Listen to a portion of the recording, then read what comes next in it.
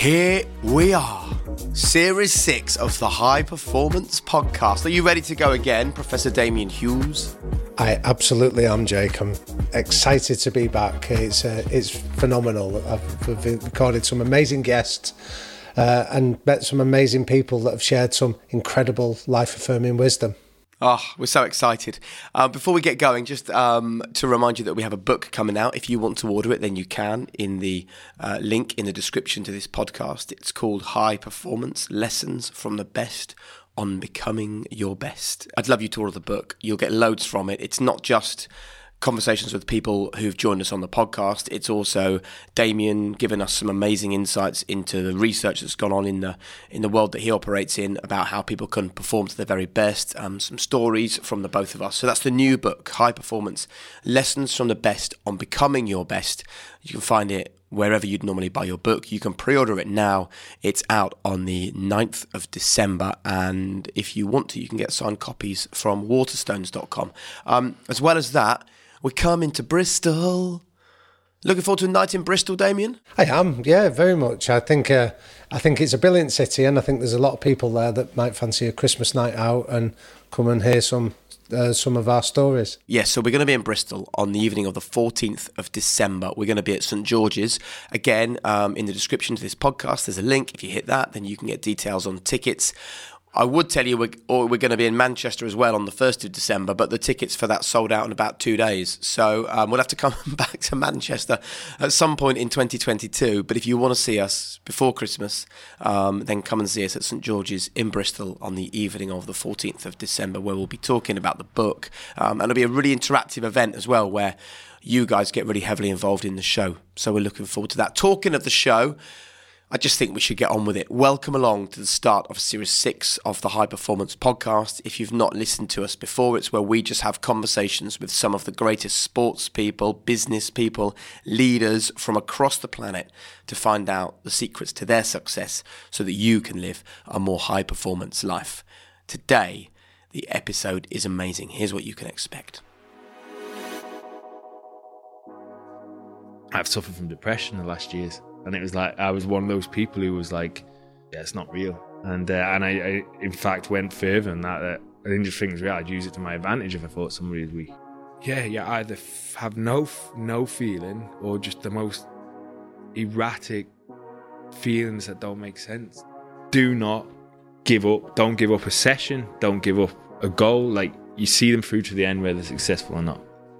Well, we can't wait. Coming up next, Episode 1. Series 6 of the High Performance Podcast.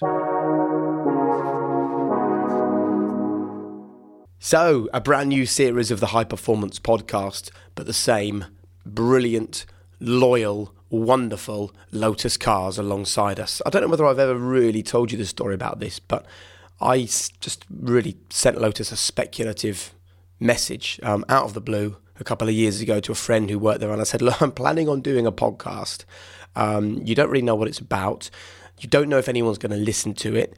You don't know if the interviews are going to be good, bad, or just average.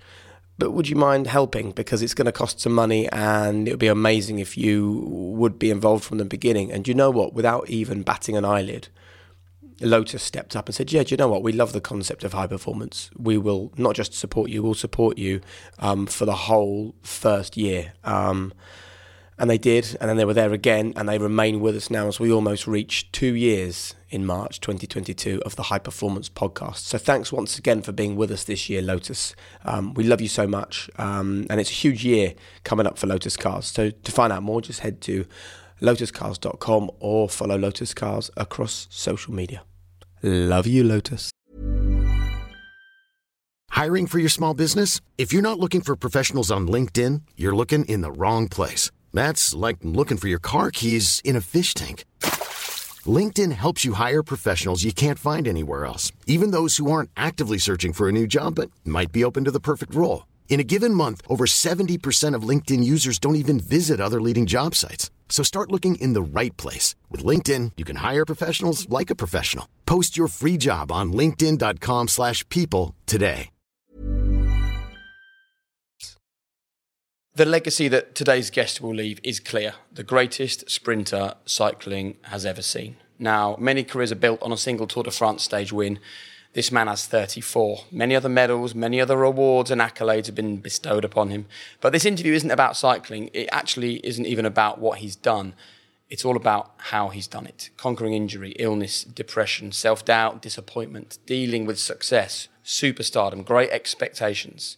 What a life he's lived. And it's a real pleasure to welcome to High Performance, Mark Cavendish. Thanks for having me, guys. Nice to see you. Let's start where we always do, Mark. What is, in your mind, high performance? Yeah, honestly, like, it's not just strive. I know a lot of people say, like, always strive to do your best. But for me, like, I don't know. It's always not just striving to be your best, but the best, you know, and you always get an extra thing and that. You won't always be the best, but always strive to be the best of anyone that's doing it. Of this competitive nature. It's not necessarily that healthy sometimes, but that's how I was always quite hardwired. So. See, that's a really interesting first answer, Mark, because I was telling you off air before that I'd contacted some friends of yours from back on the Isle of Man and asked them for their recollections of you. Yeah. And a friend called Trevor had told me that he was a few years above you in school, and he's got a very distinct memory of you at the age of 10 telling kids that you were going to be the world's best ever cyclist. So where do you think that comes from? The cycling side of it, like, I knew I was good quite early. Like, it's not an arrogance thing. You know when you're actually really good at something without trying to be good at it. You know what I mean? That's a different thing. But I don't know, just at school, whether it was a spelling test or whether in the school football team playing against other schools, I had to win. It wasn't just go out, have fun. I had to win and turn everything in competition. And I started cycling. I was always on a bike. My family didn't ride a bike, and they didn't, do it as a hobby or not. And I just had a bike. But when I think now, I was always on a bike, and I didn't know that it was cycling that I loved. I just thought everyone rode bikes, But then when I started racing, like, it was pretty quickly, like, I knew it was something I could do. I think you see it with, young footballers. When there's someone who's got something, you're like, did you find it easy? Yeah, and I loved it. I think that was a key thing as well. When you love something, you do it more, don't you? And then when you do it more, you get better at it. And when you get better at it, you love it more. It snowballs like that. And it was just like that. And so I was like 13, and I didn't want to race within the 14s anymore. I wanted to ride within the 16s. And then I won that, so I wanted to ride within the 18s. So that, when you know that, then you can be good, And that's when I started to say, like, I'm going to be a cyclist. Like this. But why did you need to win? What was it that winning gave you? I know that you can look at some people and you can be like, okay, they needed to feel a self-worth or something like that. It was never anything like that. It was just a competitive nature, just a naturally competitive nature. So you say naturally competitive, right? Well, let's talk then about nature versus nurture. Yeah. Were you born with this, or did your parents do something that loads of parents listening to this would love to do for their kids? And you're now a parent of 3 children. I'm sure they're all very different, so you now get a really fresh understanding of nature versus nurture. The one thing I can say is they were always supportive of everything that we wanted to do. Like, in so many sports, different sports. I did ballroom dancing. I was in, like, I played football, athletics, cycling. And I played in a band, and that. We were always doing different things and always getting, like, okay, it's not like you're traveling miles and miles on the Isle of Man, but always getting carted around to do stuff, like, always supported it. And, like, in the summer holidays and that, always at a different sports school and things like that. So they always, like, encouraged us at whatever we did. Well, they didn't force us to do anything, but if we wanted to do something, they'd be like that. And but I know from the nature nurture side, I can just talk as being a parent, that my youngest, Casper, he's 3, and he's been round cycling the least. Like, round it the least, but he's me. I see everything he does. You see one, they're like, everything they do, you just laugh at, because it's like, I know exactly what's going on in their mind. And he sees a sprint, and he sees bike racing, he understands what's going on, understands the riders. He's 3. Wow. And he was on a bike. How do you know he understands it? What do you see? Just how he talks about it. He was always pushing to be on a bike. At Christmas, we got him bike pedal, so he was 2.5. And I thought, okay, I reckon he'll get it in an hour or something like that. I'm going to teach me boy to ride a bike on Christmas Day. So I took him out, put him with his bike, And I went in to get the other bike for my other boy. And when I come out, Casper's riding round. So I was like, half of me was proud, half of me was gutted because I couldn't teach him to ride a bike. But there's that kind of competitiveness even there. I wanted to be the one to teach him, but he did it. He wants to do it. He watches what you do, and he watches and tries to take things in. I can remember doing that. And I can remember always, like, I still to this day, like study races. And even if I win, like, we were the first guys to look at our own sprints, whether we won or not, and analyse how they went and see what we can do wrong and what we did right. And even watching other people, and like subconsciously, you kind of can take things that, if you enjoy something, watching it, subconsciously you're absorbing what's going on. And so take us into your world there then, Mark. So when you're watching a rival, what are the kind of tells that you're looking for? It can be the timing of when somebody sprints, or how strong their team is, or just looking for tendencies, really. Cycling's quite a different sport in that, if you have football, tennis is 1 versus 1. It's team A or player A versus player B. Cycling, there's so many variables because there's 200 bike riders in the Tour de France, say. So although you got the team, say 20 teams, but you all want to be in the same place of road. So you might have one team looking at tactics of another team, but then that plays into the advantage of another team because they're not watching what they're watching each other rather than watching it winning. And so you can't really, you can just study and know things so you're kind of aware of it rather than you use it as a... But what about characteristics of a rider where you think, I can break him on this moment, or that he's going to be tough in a different context? Oh yeah, a lot. And especially around how riders are on the head. And it's actually, I know we're going to talk about it, but I always saw, like, if somebody was quite mentally fragile, I always kind of use it to my advantage. And even if it's just a comment in the media or something like that, and you could get inside someone, it's only now since I would have said like 6 years ago, 7 years ago, yeah, depression or mental health issues it's just an excuse. It's just it's being weak, grow up. And so it's absolute karma that, I've suffered from depression the last years. And it was like, I was one of those people who was like, yeah, it's not real. And I in fact went further than that. I didn't just think it was real. I'd use it to my advantage if I thought somebody was weak, And it's not a weakness, and it can be real quite damaging. And ultimately, okay, it worked for a benefit of mine in the past, but it's not something I can say that if I could take something back, that would be like something that I would, just from understanding it from a personal perspective now. So what are the things in your life now then that you think are better, or you're different because of that mental health journey that you went through? Understanding people and people's situations, I guess. Like, especially like sports people, like, you have to be selfish. It's even if you're not a selfish person, what you do is selfish. It's what you do, and you kind of absorbed in your own little bubble. And it doesn't matter what sport you do. It's not even, you're not into sport or the world. You're into your sport. That's why the Olympics is it's such a strange place to be, like the Olympics Village, and that. What makes the Olympics special is that you got the top of every sport, or they've all the swagger in their little bubble the whole year, the swagger. And you see there's a real, like, in the villages and that, like, there's a real load of like eyeballing going on because they all think they're the best at what they do. Like, like when you're doing the stuff with the Premier League, like, they're the best players in the world, and then they're in their little bubble, like, and so they got swagger, and you can get away with that swagger. And then when you put in with everyone else who's the best at what they do you see what I mean? It's almost like... So your depression took you out of that bubble, did it? Yeah. It was like... It just made me realise that the work I had to do, it made me understand what a lot of other people have to do, there's a struggle. Like, life is a struggle. It's not all...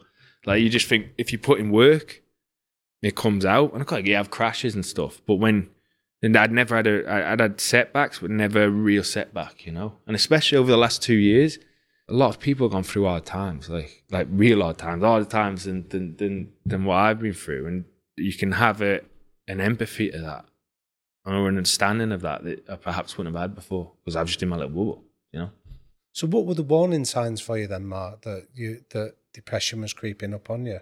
There was no one. I didn't know, and I didn't know something was wrong. It's you don't know. I was just diagnosed with it. I was ill. Like, I got Epstein-Barr virus, which most people have. You get it when you're a teenager. I had it when I was a teenager. It's glandular fever, you know. That stays in your body for most of your life, and it's like a coward virus that if you run down, if you're stressed, it can flare up. And I did a massive year in 2016, and I wore the yellow jersey at the Tour de France. I was world champion on the track. I was second on the road. I was second in the Olympic Games. And swapping between the road and the track is a big thing. Like, it's hard to do. Consistently doing it throughout the year, it took its toll. And I think that's why I flared up being a 17. And I was, the biggest impact of Epstein-Barr virus is fatigue, like chronic fatigue. And I couldn't walk upstairs. I couldn't spend time with kids. I couldn't do anything. And I tried to get back cycling. I just couldn't back.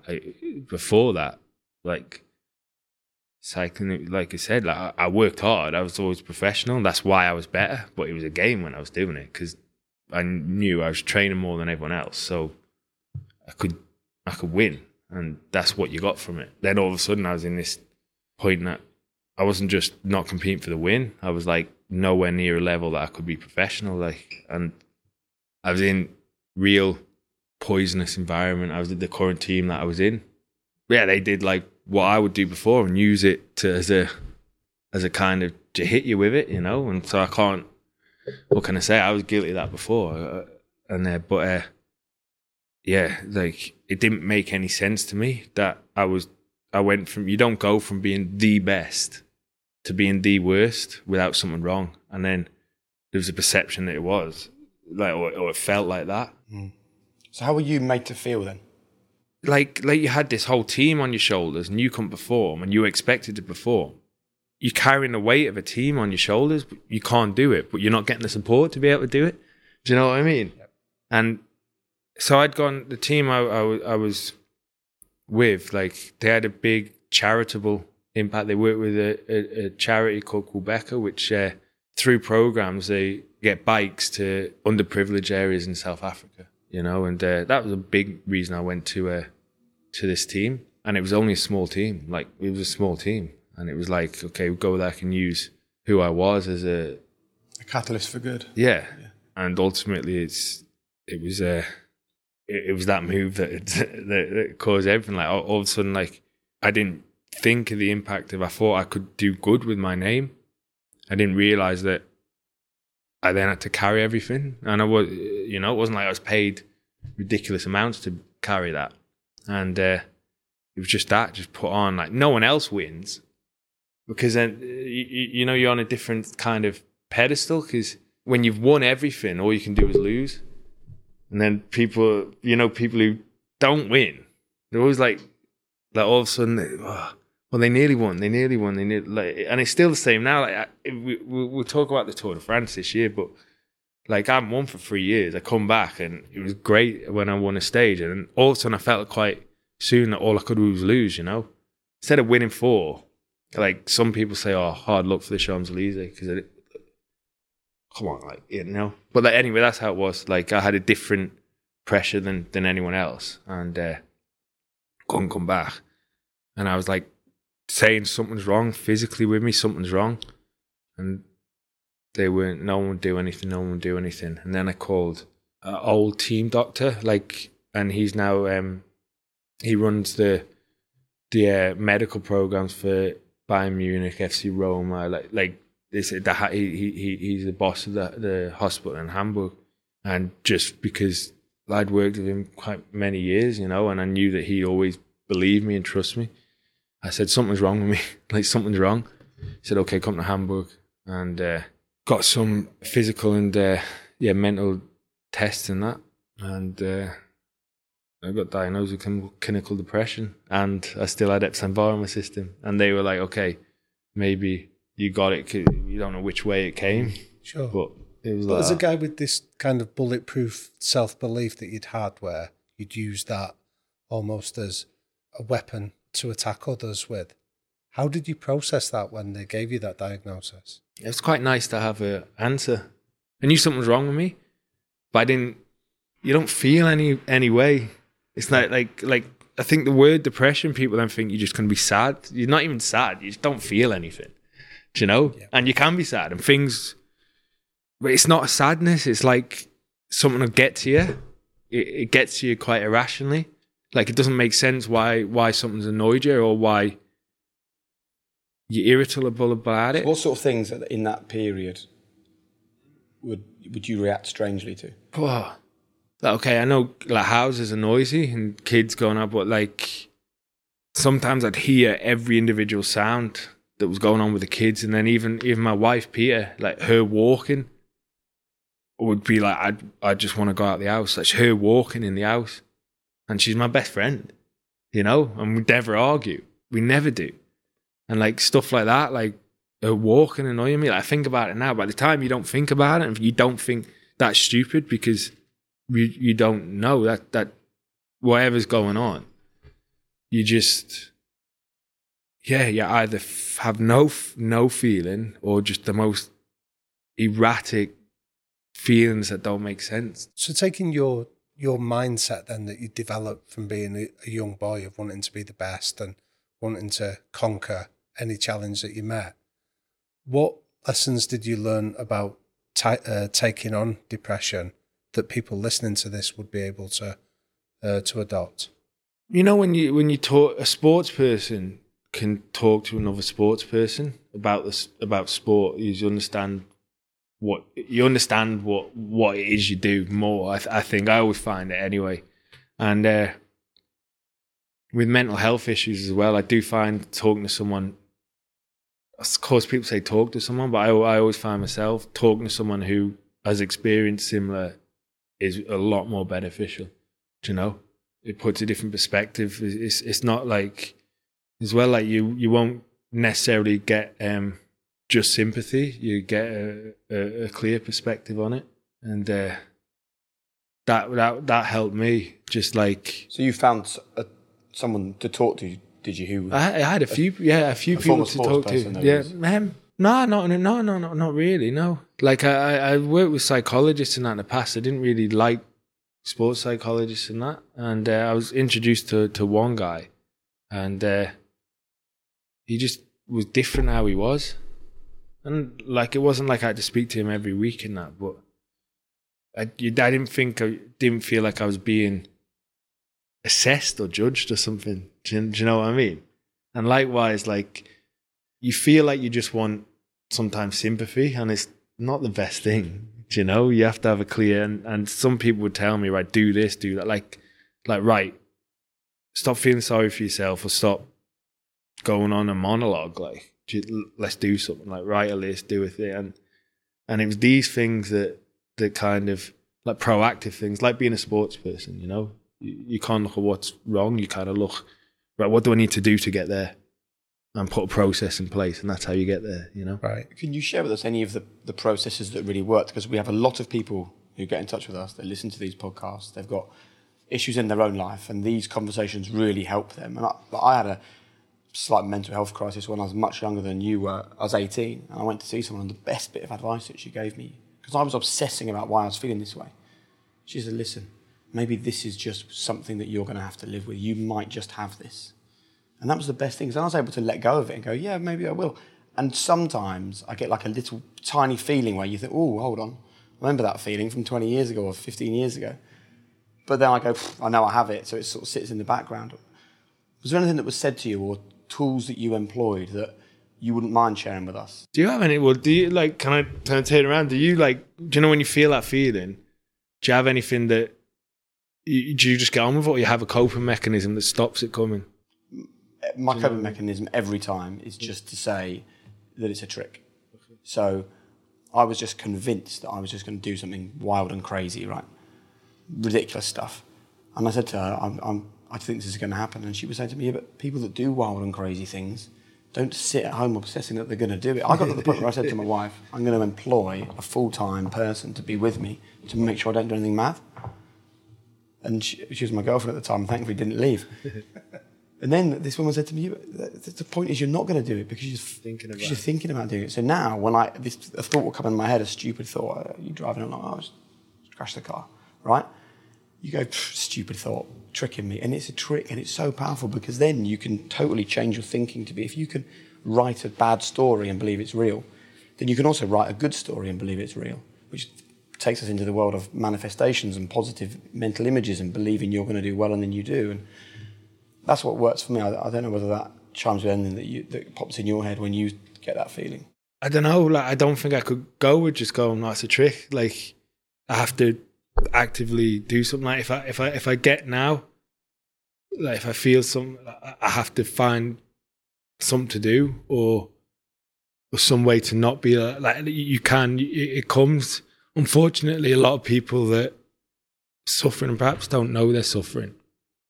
You don't know any different. Like I said, you don't know. You're not kind of aware what's going on. You don't have the emotion. How do you know when you're slipping back? It's like, it's not trial and error. It's like from being there, from understanding it now, and it takes till you understand it to know when it's happening, if that makes sense. So unfortunately, I don't know the answer to someone who doesn't know they're suffering right now, if that makes sense. Yeah. But if you do know, and it does help to have a diagnosis, but it also helps if you're open with it, because you can say, right, I need to do this now. Like, for instance, I try and get surrounded by people as quick as possible. Yeah. Not necessarily people I'm going to talk, like just do something. I do something that is, it's going to stimulate someone else in my brain than say perhaps what's going to happen, if that makes sense.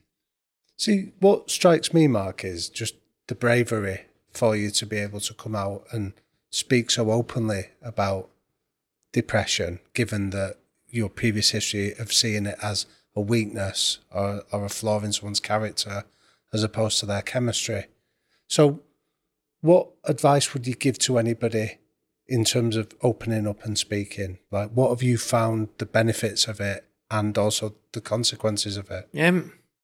Honestly, I don't know. I don't think I don't know, apart from being able to embrace it yourself. I don't think opening up and talking is, it's good to talk to people, like people say that, but I think it's more of it stops you holding it in rather than you can get it back, unless you're talking to someone who suffered, like I said, and can understand a coping process or a strategy to get better.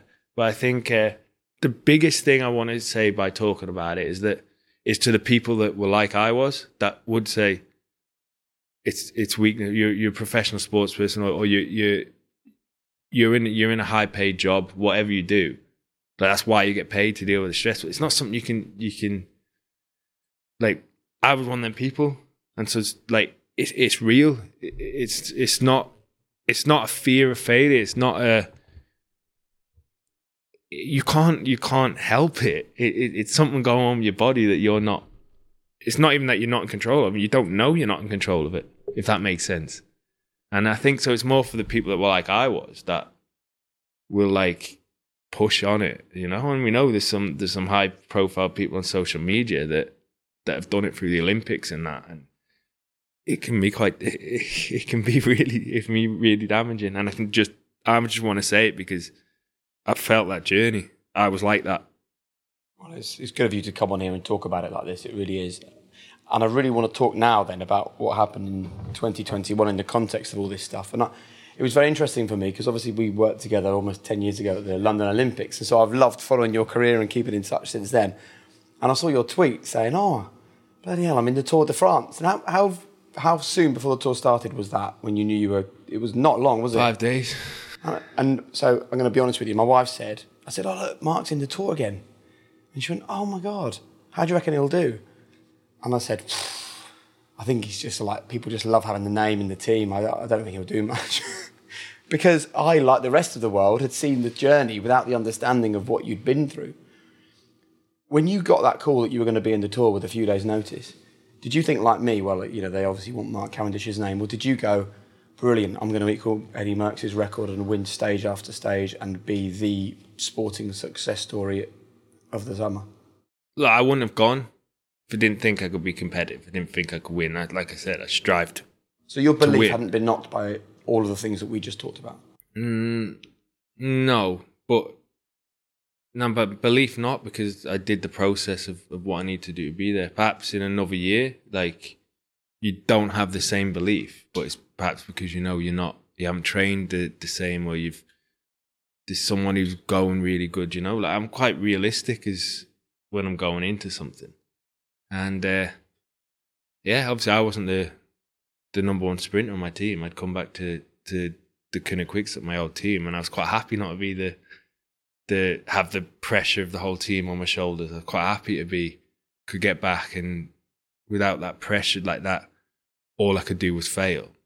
I could do what I wanted to do and go and choose how I was going to win bike races. You had a sense of freedom. Yeah, freedom from everything getting scrutinised. Like I could ride my bike. I could be a kid again riding my bike. And it's fortunate to be in that position.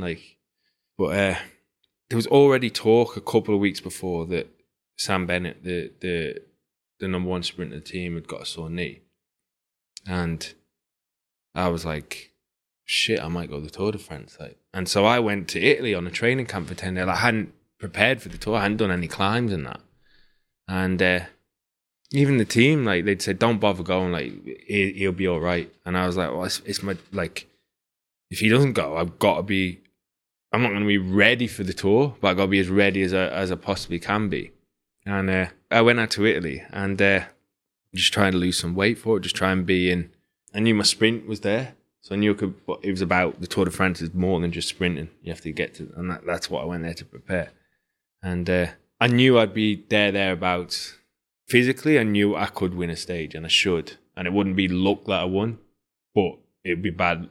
Something can happen that you don't win. It's the Tour de France. Like I said, it's not 1 versus 1. There's so many variables that can happen. But then when I won the first one, I knew I'd win multiple after that. Not just me, my team. Your perception of how good you're going is, everyone's there then, aren't they? You can know how good you're going before you against your competitors. But when you're with your competitors, then you can really know how you're going compared to them. Then you know how much you can or you should succeed, Hiring for your small business? If you're not looking for professionals on LinkedIn, you're looking in the wrong place. That's like looking for your car keys in a fish tank. LinkedIn helps you hire professionals you can't find anywhere else, even those who aren't actively searching for a new job but might be open to the perfect role. In a given month, over 70% of LinkedIn users don't even visit other leading job sites. So start looking in the right place. With LinkedIn, you can hire professionals like a professional. Post your free job on linkedin.com/people today.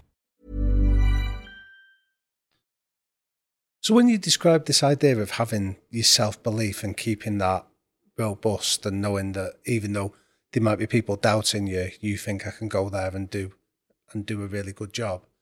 Would you explain to us the process of how you develop and nurture that idea of having belief in yourself? I don't know, and I didn't know till really recently, and I still don't know fully because it's always just there. I can't really put it into words. Apart from, if you do a process, and if you've not cut a corner in a process you do, that's how you can be your best. Yeah. To talk about being the best of everyone, I don't know. But give us an example of what a process looks like for you. I have a training program. I have a target. Basically, you have a target power. That'll be a sprint power, say, a max power output.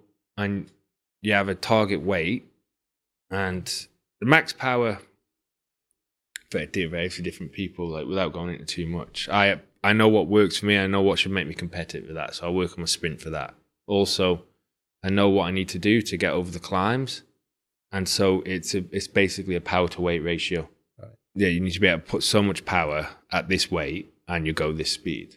But the heavier you are, the same power, you go slower. Or the less power you are, at the same weight, the slower you go. Yeah. It's so scientific now that you can pretty much know. You do lactate threshold tests, lactic acid threshold tests, and at the beginning of the year, so you can know what you can do to work on it. And it's I have a coach, and I never really worked with a coach when I was younger. I just knew if I went out, I just trained hard. I knew if I trained hard, I was training harder than everyone. I knew How if I did you know trained that, longer. though? I just did. Like it's your head. You know what I'm saying. There can't be like that in my head. There can't be anyone that's training as much as me. But I can't. I physically cannot do anymore. I mentally cannot do anymore. I'm not cracking. I'm doing. Just when I think I'm finished, it's one more climb, 1 more hour. What? It's always like, it was always like that. And how many times in all these years of training have you given up? Have you stopped and thought, "No, I'm not going to complete this today. I'm not in the mood." Do you allow yourself to go there? Because it strikes me that could be a dangerous place to go. Sometimes it does, but it'd be once or twice, like, In your whole career? Yeah, it's not a lot. Like, unless you physically, like, for instance, my training, my coach has set me training program now. And honestly, this is the first time I've really worked with a coach that I truly believe, like, even if I don't understand their process, I trust it over my own. Like, I would always question it, and not question saying, I don't think you're right. Just, why am I doing this? Why am I doing that? What are we getting from this? Explaining a race situation, And, but I've got this trainer now, and he was a bike rider, and he's eccentric, and there's so much genius in it. I met him this year. I used to race with him 15 years ago when he was a rider. And he's like, if he told me to jump now, we're in BT Tower now. He said, jump down there now, and I promise you go better. I'll go, I believe you. Do you know? See, that to me is fascinating, because that's quite a big leap from, like, when I was reading about your career, I read when Rod Ellingworth spoke about when you first went to British cycling and all the other kids turned up with parents dropping them off, and he described you getting the boat over on your own, getting the train from Liverpool to Manchester and just showing up on your own. And it was that sense of independence and early ownership of being almost self-sufficient in many ways. So to make the leap to now trust somebody is a huge one. So what is it that's led you to open up and do that? Well, I think it would be a nice thing to say it was an independence. That it probably wasn't a healthy thing. It wasn't really independence. It was a kind of a nature that I did my own thing, if that makes sense. Like, questioning what probably a professional coach says. Not question what they do, like you don't agree with it, but asking it. It's probably not the best thing, like in society anyway, that time of thing. It's not the best thing to do. But in terms of performance, for sure, like, it has a bigger bearing to understand why you're doing what you do, and they're just blindly doing it. And as you grow, you learn that people know shit you don't know. Do you know what I mean? Like, people do stuff you don't do. Like, and it's magic of the growth mindset. Yeah, exactly. Right there. So in this coaching relationship then, what's one thing that you've learned that you hadn't been doing previously in your career? Just on a physical perspective, looking at recovery and stuff. If that makes like how rest is important as the actual training, stuff like that. And like, you can go out and go hard, but like real specific, go this hard for this long, because it's different to just going out and going hard, or really go easy here, because you can get a base in you're riding your bike, but you're not accumulating the fatigue you'd get. So you actually, we need you to not accumulate a fatigue, so you can be recovered for this race, if that makes sense. Yeah. Like, stuff like that, like just like everyone else does. I've learned to be like everyone else and just trust the coach, I guess. Trust the scientific process more than just. And is there an element of being kinder to yourself as well in there, though, Mark, of not like pushing yourself beyond the point of exhaustion or beating yourself up? No, I don't think so. I think I don't think I've changed at all in terms of when I was young. Didn't win, I wasn't happy. Didn't matter why I didn't win, wasn't happy. As you get older, even before I had like my bad years, like I learned to understand that, okay, if something out of your control, what can you do? You can't get angry about that. You can be upset about it, but ultimately it doesn't matter what you go away and analyse. You can't change it for the next time. That was just bad luck.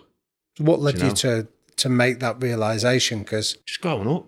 Really just growing up. I think having kids, that changes you as a person, doesn't it? It makes you understand things aren't in your control. Like I used to have everything was in straight lines and like tight, like completely tidy. When I was a kid, I wasn't that tidy.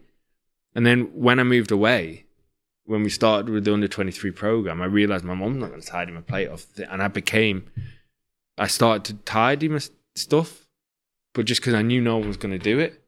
And it perhaps went, like, I got, like, quite, like, really tidy, you know?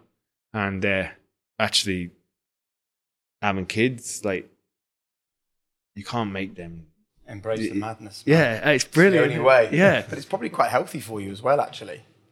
For someone who maybe, if you were just full-time in your cycling world, you'd end up with a bit of OCD or whatever, being obsessed about the small details. Kids remind you about the bigger picture. And I think this story of yours over the last few years has probably been really healthy in that respect. You know, we had Johnny Wilkinson on the podcast saying that washing up is as important as winning the Rugby World Cup, because you're using your body to achieve a goal, is what he said. And if winning the Rugby World Cup is more important and he no longer plays rugby, is he less of a guy, right? We have Hector Bellerin, the Arsenal player, saying he lives like a candle. So he's got a constant flame, whether things are great or things are bad. He's the one in the middle. You know, his friends don't ring him when he loses games of football. His manager doesn't talk to him, whatever. He's stable. And I think there's a real element of this in your career. You know, you were like the main man when it came to the world of sprinting and everybody loved you. Then you had an illness and you struggled and the team around you didn't know how to deal with it. And I'm sure you still have in your head a list of people that stopped calling, stopped caring, stopped wanting to be going out for drinks with you on whatever. But then when you get successful again and you get back in the tour and you have that amazing summer, it's probably a lesson you've taken to be stable and be in the middle, because actually, as you've learnt to your cost for a period of time, if you can't keep that mental stability and let all the madness roam around you, then it can impact you hard. Well, it still does, though. Like, I haven't learned to deal with it and be stable. I just learned to cope with when I'm a bit unstable, if that makes sense. So do you still allow yourself to get really high with the wins and really low with the bad days, or not? I think, yeah, to say allow myself to, no, but I feel it happening, if that makes sense. And does that make sense? Yeah, okay. That's the negative side, right? It comes to you. What about on the positive stuff? Like, how long, for example, did you sit at home and pat yourself on the back for the tour you had? No, not at all. Not at all. Really, yeah? Like, really. Have you ever done it in your whole career? Nah, not really, you know. Like, I always set another target. I think it was never like... Of course, I was happy with what I'd done, but I never, ever kind of look back over my shoulder and go, no, that was good. Like, I always had to set something else to do. And there's been so many athletes that they've done one thing and they live off that and they can never then move forward again. And I think it was, yeah, like the only thing that I probably would have, if I'd have probably won on the Champs-Elysees, I'd have perhaps stopped my career and looked back on my old career at 2 days after the Tour de France. You think so? Do you know? I don't know. Maybe I wouldn't, but I think about it now. See, do you know why I think this is really interesting? Is because the one thing that defines you to me is relentlessness, right? We've all seen them, haven't we? People who are like the next big thing and 6 months later you can't remember their name, but you've been there year after year, event after event, win after win. But if you don't stop and enjoy it, what's the point? I don't know any different, mate. I don't know any. It's just what I do. It's who I am. It's what I did. I've got kids now that, like, that changes a lot when you see how proud they are of you. Is nice, isn't it? Like it. You have probably the same hunger for the win, but it's for a different purpose. Like, you know, I didn't even know. I never knew the purpose, and probably I say now, want to make my kids proud. It's the only purpose I can think of. Do you know? I just don't know any different. It's all I've done. Are you proud though of yourself? I don't know really. Has there ever been a moment where when you think back over the highlights reel of your life even, that you go back to in your head and go, that was a moment where I'd be happy to stand by? Actually, I'll go back. Yeah, that first win of this year's Tour de France in Fougères, everything. I should have stopped riding my bike years ago. I should have. Everything was like, my body was damaged. My mental health was damaged. My legacy was getting damaged every year I carried on and didn't do it. I was that guy that should have stopped. And I knew I'd come back. I knew there was something wrong with me. I knew that if I knew I'd be back, I would have stopped. I wasn't hanging on to anything and doing it. And I was proud then, Jake. And I like being back there. Like that was just fuck all of yous. Like, you know, anyone who just give up, even like the closest people I known for 20 years, give up. You know? And I said, no, I know what I need to do. And to do it. And that was like, I know everyone will say they've had hard times. And a lot, many people like have had a lot harder times than I have. So I'm not here. But really, if I could get back to where I am from where I was, anybody can get back. If you feel low, if you feel like it's unattainable to get back, just don't give up. You don't give up. Like, and people give up round you, do not give up. So those people that did doubt you then, I'm interested in how you've dealt with the doubters since that moment where you have felt vindicated internally. It's like, it's not that like doubters, like fans or media, doesn't matter. Like that's no, but you're in a circle. These people that have known you for 20 years is what I'm interested in. It's a weird thing because if you doubt yourself and someone doubts you, then you've got that confirmation. So it doesn't make any difference, do you know? You might be like, oh, but you've given yourself that excuse. If you know what's going on with you, it's your body. Like, do you know? You know what's going on with you, and you know a lot of people take stuff as an excuse, if that makes sense. Yeah. And you know that if something's not right or something's going to hinder you, you know before you go into it what's going to happen. And you know you're not going to be able to succeed because that's going to happen. But you're saying it before, and then it happens, and then like you're making excuses. Well, I told you before that it was going to happen. Do you see what I mean? Yeah, yeah. And you say, I just need this in place, this in place, this in place. And they go, well, nah, you know the excuse before you go in, but you know it's not, if that makes sense. You know it's the process stuff again, isn't it? It's literally...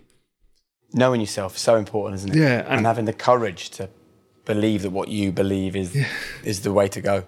So it seems that you're ruthlessly honest with yourself. You know, like in a situation like that, you're honest that I'm not going to be able to win. So how do you handle bullshitters? I've got no time for it. But that's why it can come across like, but even down to like, it can come across as frosty, can't it? Because it's got no time for it, for bullshitters. Or someone who's not committed to their job. Anybody who works with me, like, I'll give them 100%. I expect they give 100%, you know? Even journalists, like I get frustrated and, like, I can't hide it. You know, with, like, an uneducated question, like, someone who's... Do you know what I mean? Yeah. Like, you can tell a good journalist from, like, someone who's they're just getting a quote or something. Or not even just getting a quote. They haven't put work into their job. They're not put any...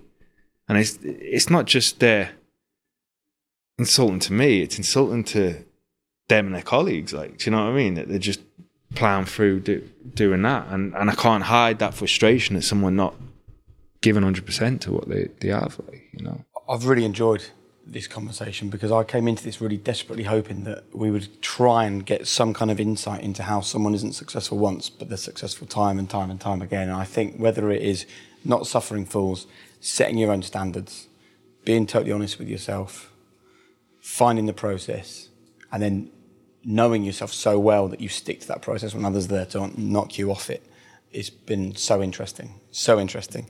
We always finish with some quick fire questions, if you don't mind.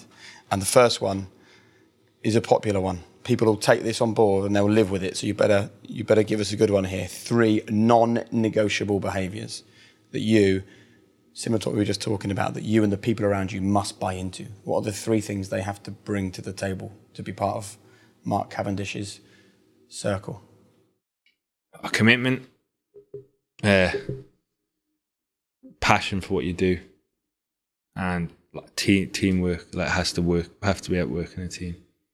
If you could go back to one moment in your life, what would it be and why? I don't know if that's quick fire. Like, yeah, there's a fair few that I don't know. I can't pinpoint one. There's some real beautiful times. My kids being born, and there's also some times that, do you know, when you finish a race, Champs-Élysées this year, straight after, I'm like, fuck, can I just rewind it? Just do it a different way. There's so many for good and bad. I don't know. I'm sorry, I don't know.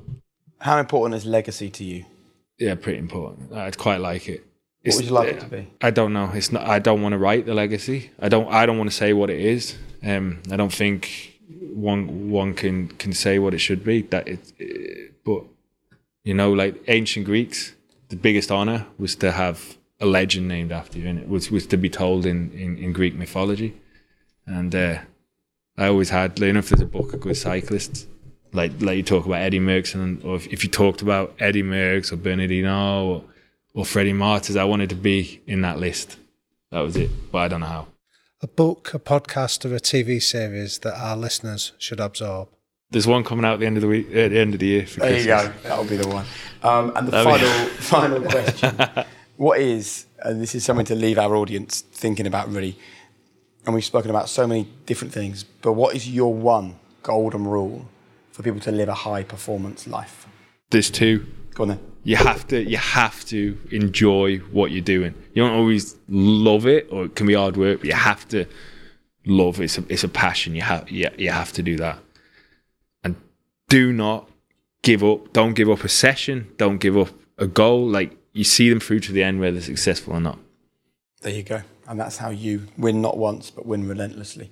What an interesting conversation. Thank you so much for coming on here. And I think it's especially powerful, the conversation we have about, you know, vulnerability and sacrifice and struggle, because you're still a competing athlete. It's always very different, I think, when someone's retired and they go, oh, now I can really tell my story. The fact that you're willing to have these conversations and then go out on the road and compete against other people with them knowing these things about you, I think is testament to you as a person. So thank you. I appreciate it. Thanks for having me, guys. Damien. Jake. Oh, wow. What a way to start the new series. I hope people get loads from that, because I think, I do think you hear former athletes talking in a way that's not dissimilar, but I have never heard someone still competing on the global stage at the level he is at to come onto a podcast like this and talk with such honesty. I know. I think the word that I'd describe him there was just courageous. There was a couple of times where the silence that we could feel while we were chatting with him felt really quite heavy. And it was where I think he was weighing it up and then decided to make the courageous option of being honest with us and sharing some of those views that has just raised him even higher in my esteem. What stands out for you from the chat? It was that conversation where he described that previously he'd felt bulletproof and he would use mental health as a stick to beat opponents with. He would see it as a sign of weakness or something that was a chink in their armour until it happened to him. And I think he's understanding that, you know, it's that great saying that depression is a flaw in someone's chemistry, not in their character.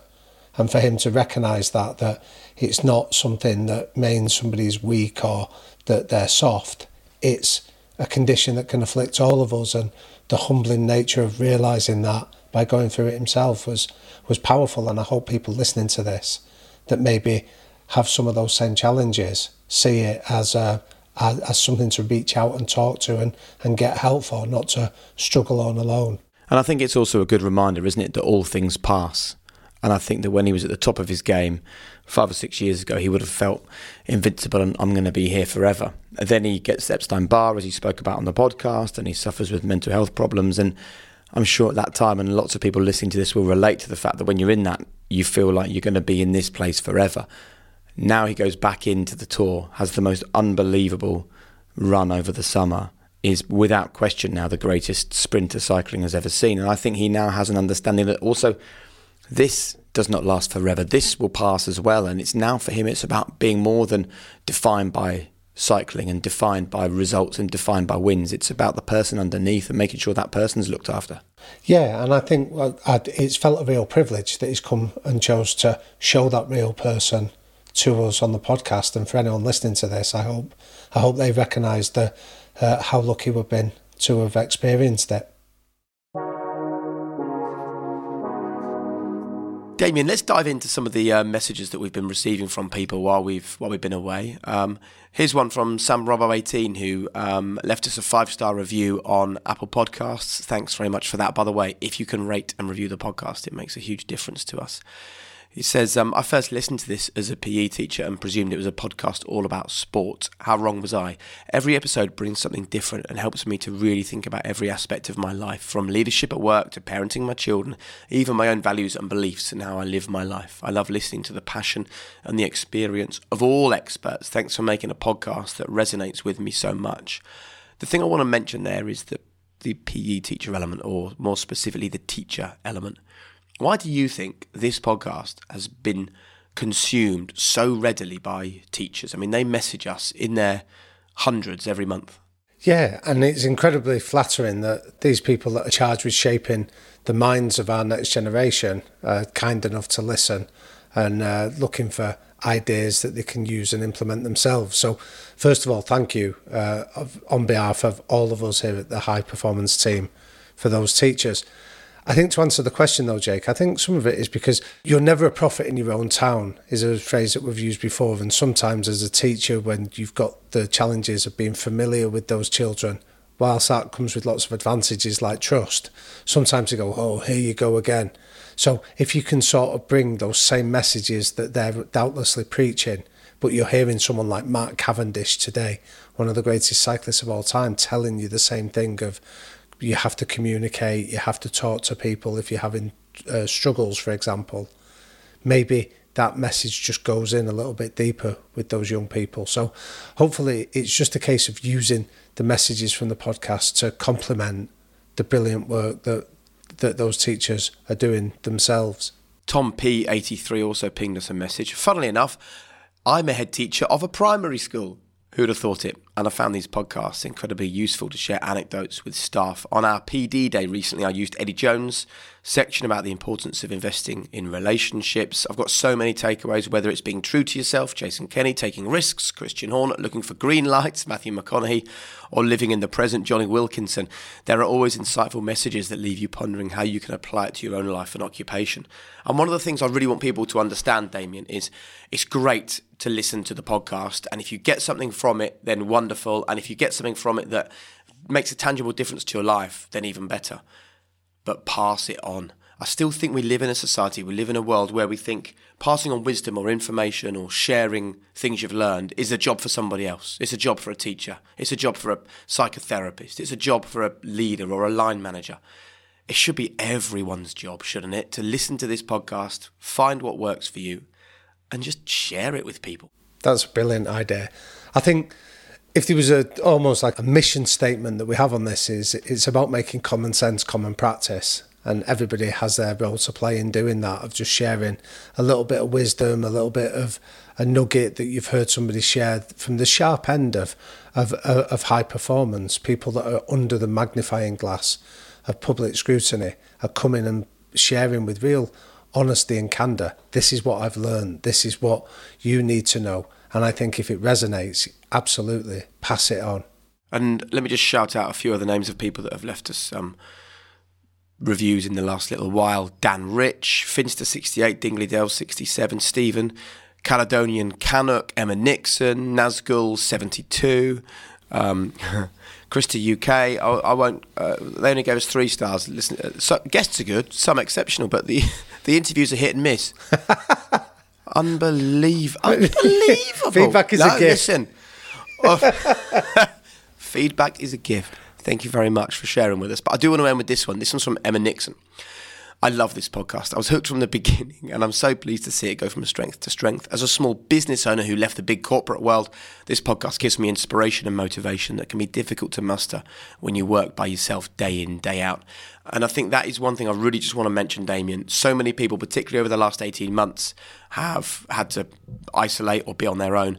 And then we talk about how great it is for the environment that we're all going to work from home now and we can operate in a totally different way. For some people, that brings loads of fear because they're not surrounded by friends and family and they're not living in a place where they've got neighbours either side. And suddenly isolation becomes a big thing.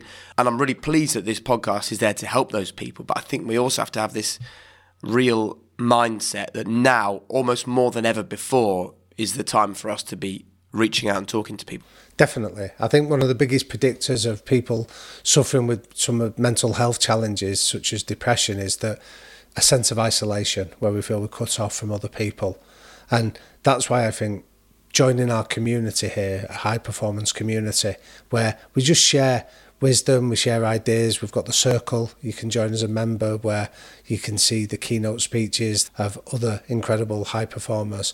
I think feel free to come, to reach out, to contact us, because we want to establish a community of like-minded people that want to lift each other up and make the world a better place.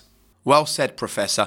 And if you're wondering how you can join the club that Damien mentioned there, all you need to do is go to thehighperformancepodcast.com, and there you'll get details about our members club, the High Performance Circle. You can sign up right there. You can get involved. You can order the book. You can find us on YouTube as well. If you want to subscribe on YouTube, then great. And if you can rate and review us, then that also makes a huge difference to us. Thanks, as always, to our founding partners, Lotus Cars, for being on this journey with us. I've said this a few times, but I love saying it. Thank you to Finn for his hard work on the podcast from Rethink Audio, and Sophie King for her hard work as well, and the whole team behind the podcast, Will, Hannah, Eve, everyone else involved in making this podcast happen. We couldn't do it without you.